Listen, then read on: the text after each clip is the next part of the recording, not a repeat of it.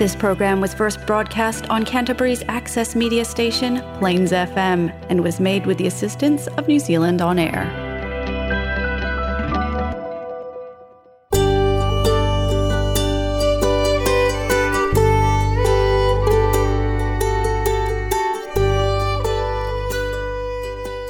Hello, and welcome to My Tale to Tell, bringing you life stories from the varied and diverse people who live in Canterbury, New Zealand. All of these stories are read by those who wrote them as part of a Writing Your Memoir workshop, and they have kindly agreed to share them with you. For privacy reasons, some of the names have been changed. Some language may offend, and some content may shock you. But no life is ordinary. We all have a tale to tell.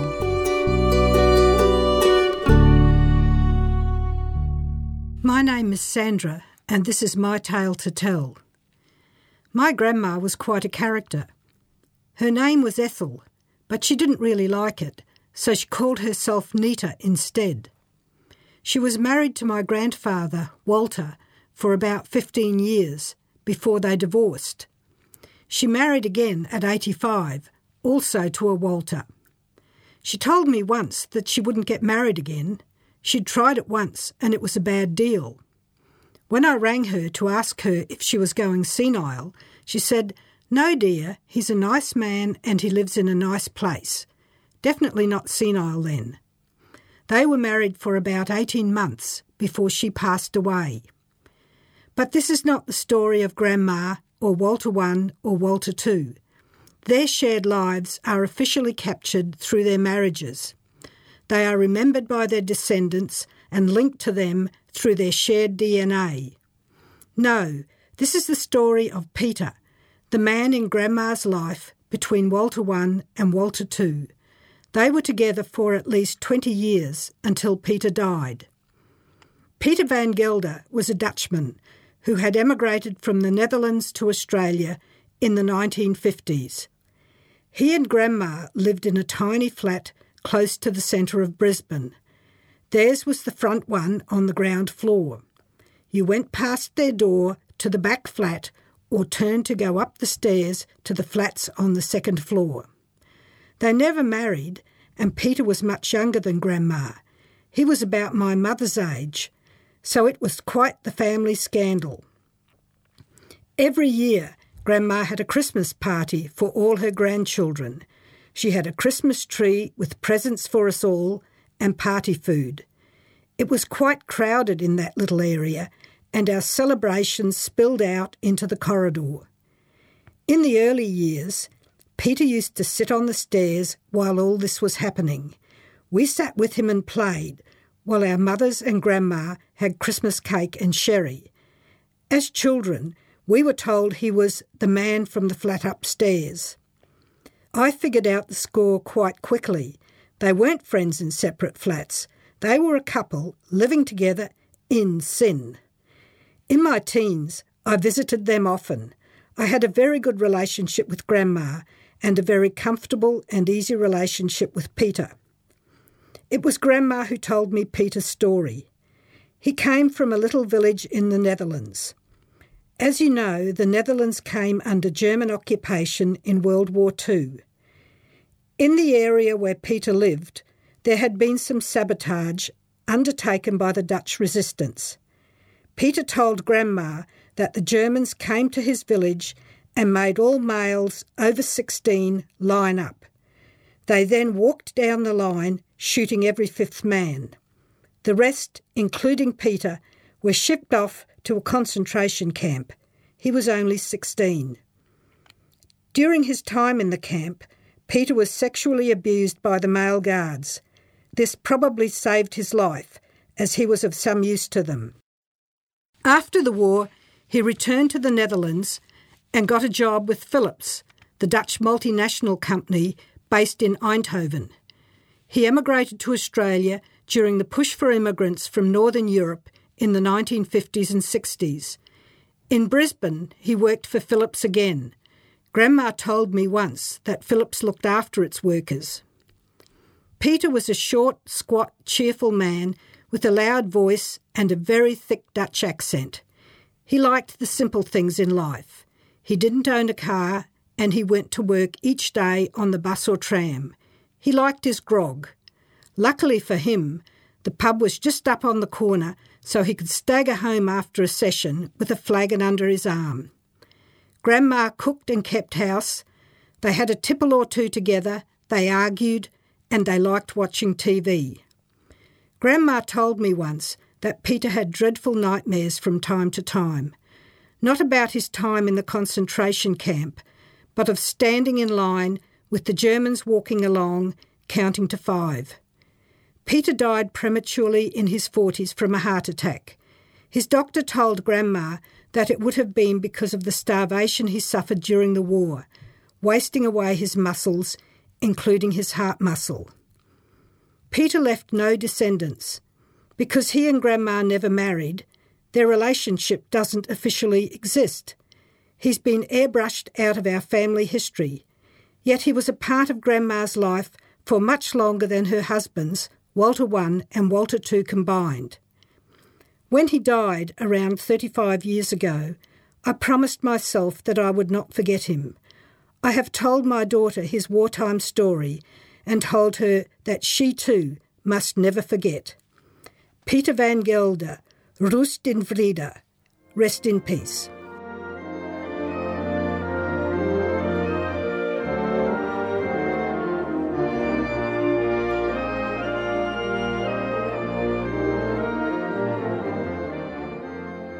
My name is Jean, and this is my tale to tell. Mood Memories number 2, written with a smile. My most embarrassing and possibly bravest moment. The falling slip. The evenings on the ship coming to New Zealand were occasions for the grown-ups, so my sister at 16 and me aged 12 was somewhat out of place. We sat and listened to the orchestra and sometimes danced with each other, having taken ballroom dancing lessons. On one such occasion, the lining of my party dress started to detach from the waistband. Gradually, the cream violin dropped further down my legs. In desperation, my sister grabbed my arm and we rushed down to our cabin and tore the rest of it off. With much giggling, trying hard not to wake the 2 young children in the cabin, we got ready for bed. No point in returning to the dance floor that evening. Nearly 10 years later, history repeated itself.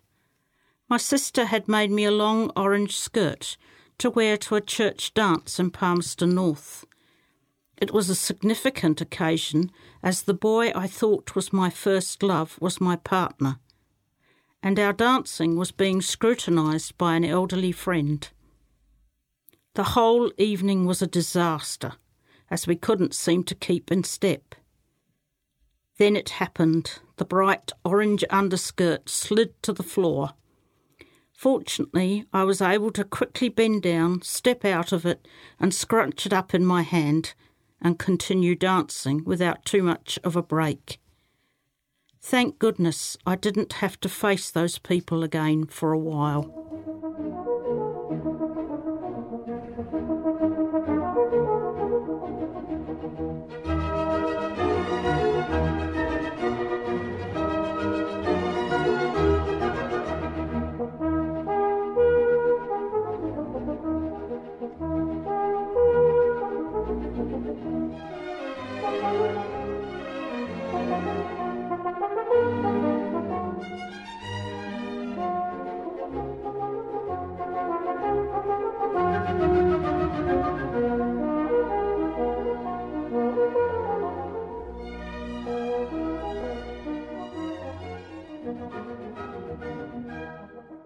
My name is Jean, and this is my tale to tell. The kitchen cupboard. "Gosh, something smells lovely," my father exclaimed as he opened the front door of our home on our return from church that December morning. "It smells like mincemeat." "Oh no," my mother groaned. She had by then completed the shuffle dance that was necessary for us all to get through the door and into the tiny hall, and was moving through to the kitchen. As was the rest of the house, the kitchen was small, with only one bank of cupboards. Firmly shut when we left, one door was hanging open, and the carefully made Christmas fruit mince was splattered all over the inside of the door, the shelves, and even the nearby wall. Something had gone wrong, and one of the jars had blown its top, knocking others over. The sticky mixture of dried fruit and peel, cinnamon, nutmeg and other spices and brown sugar, all soaked in a generous serving of brandy, had escaped. We didn't have many mince pies that year. Dad had to clean up the sticky sweet mess because Mum wasn't tall enough to reach. Fortunately, the other preserves, apples, pears, and deep red Victoria plums from our garden, were not damaged. Not all Mum's hard work was wasted.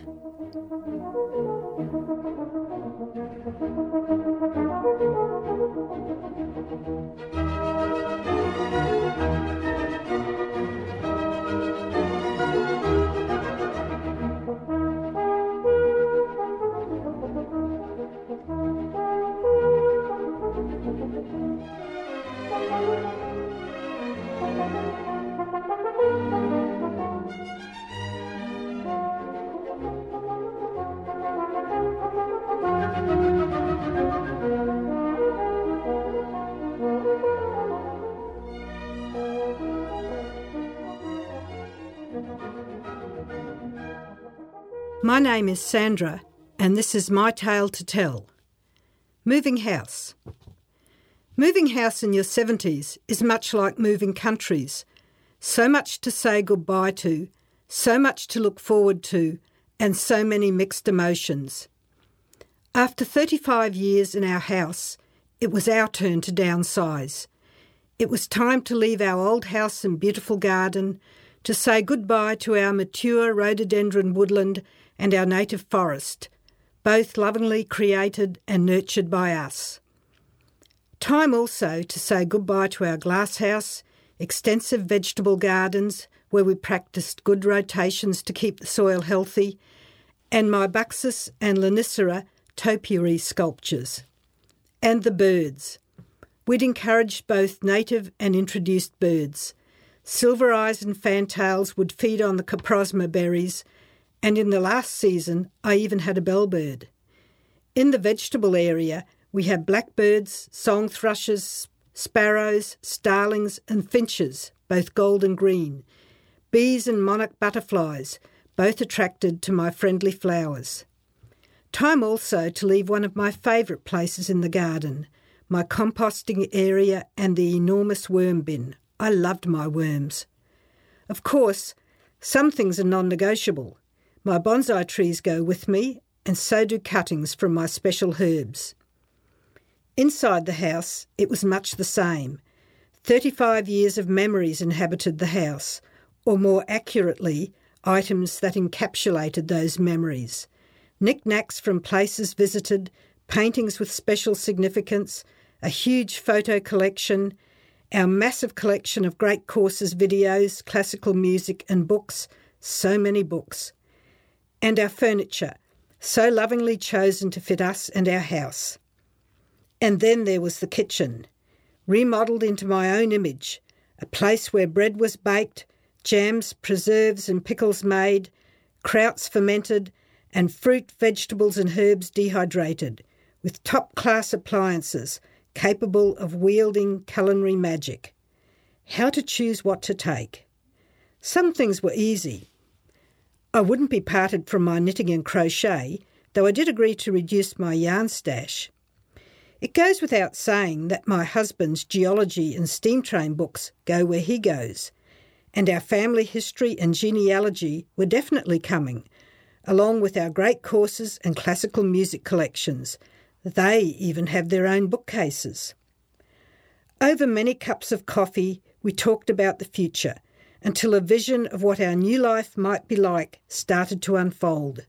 Some things we would continue doing, or even do more of. some we would stop doing, and some we would do less of.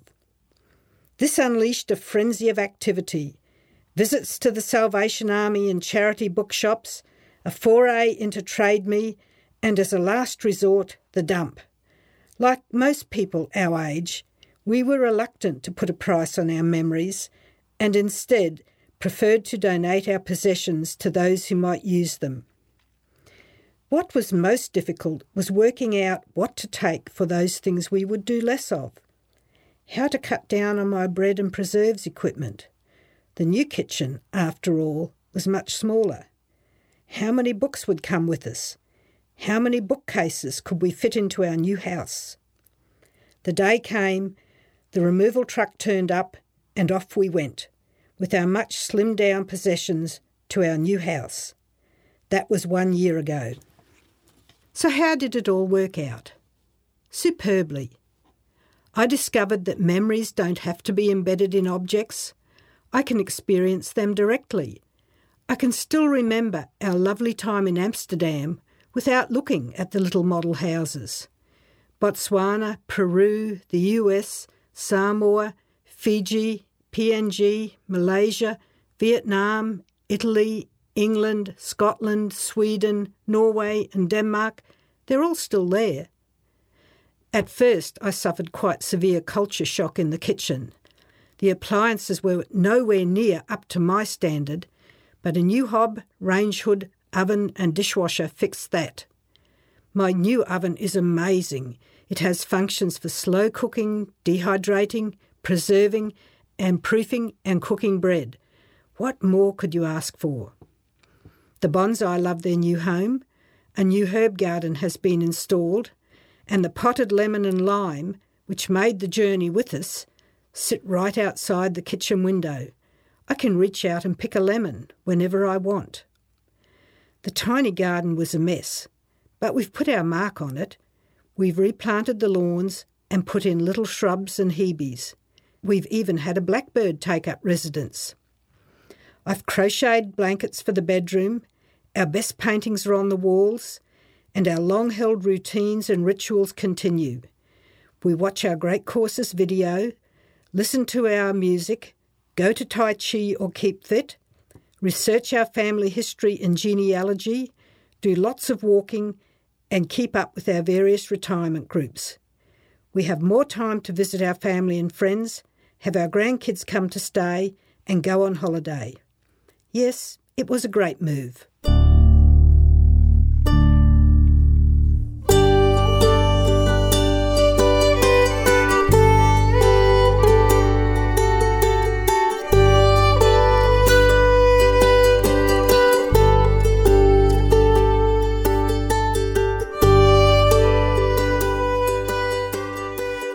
My Tale to Tell is produced by me, Stephanie Fruin, and engineered by Peter Rattray at Plains FM Christchurch.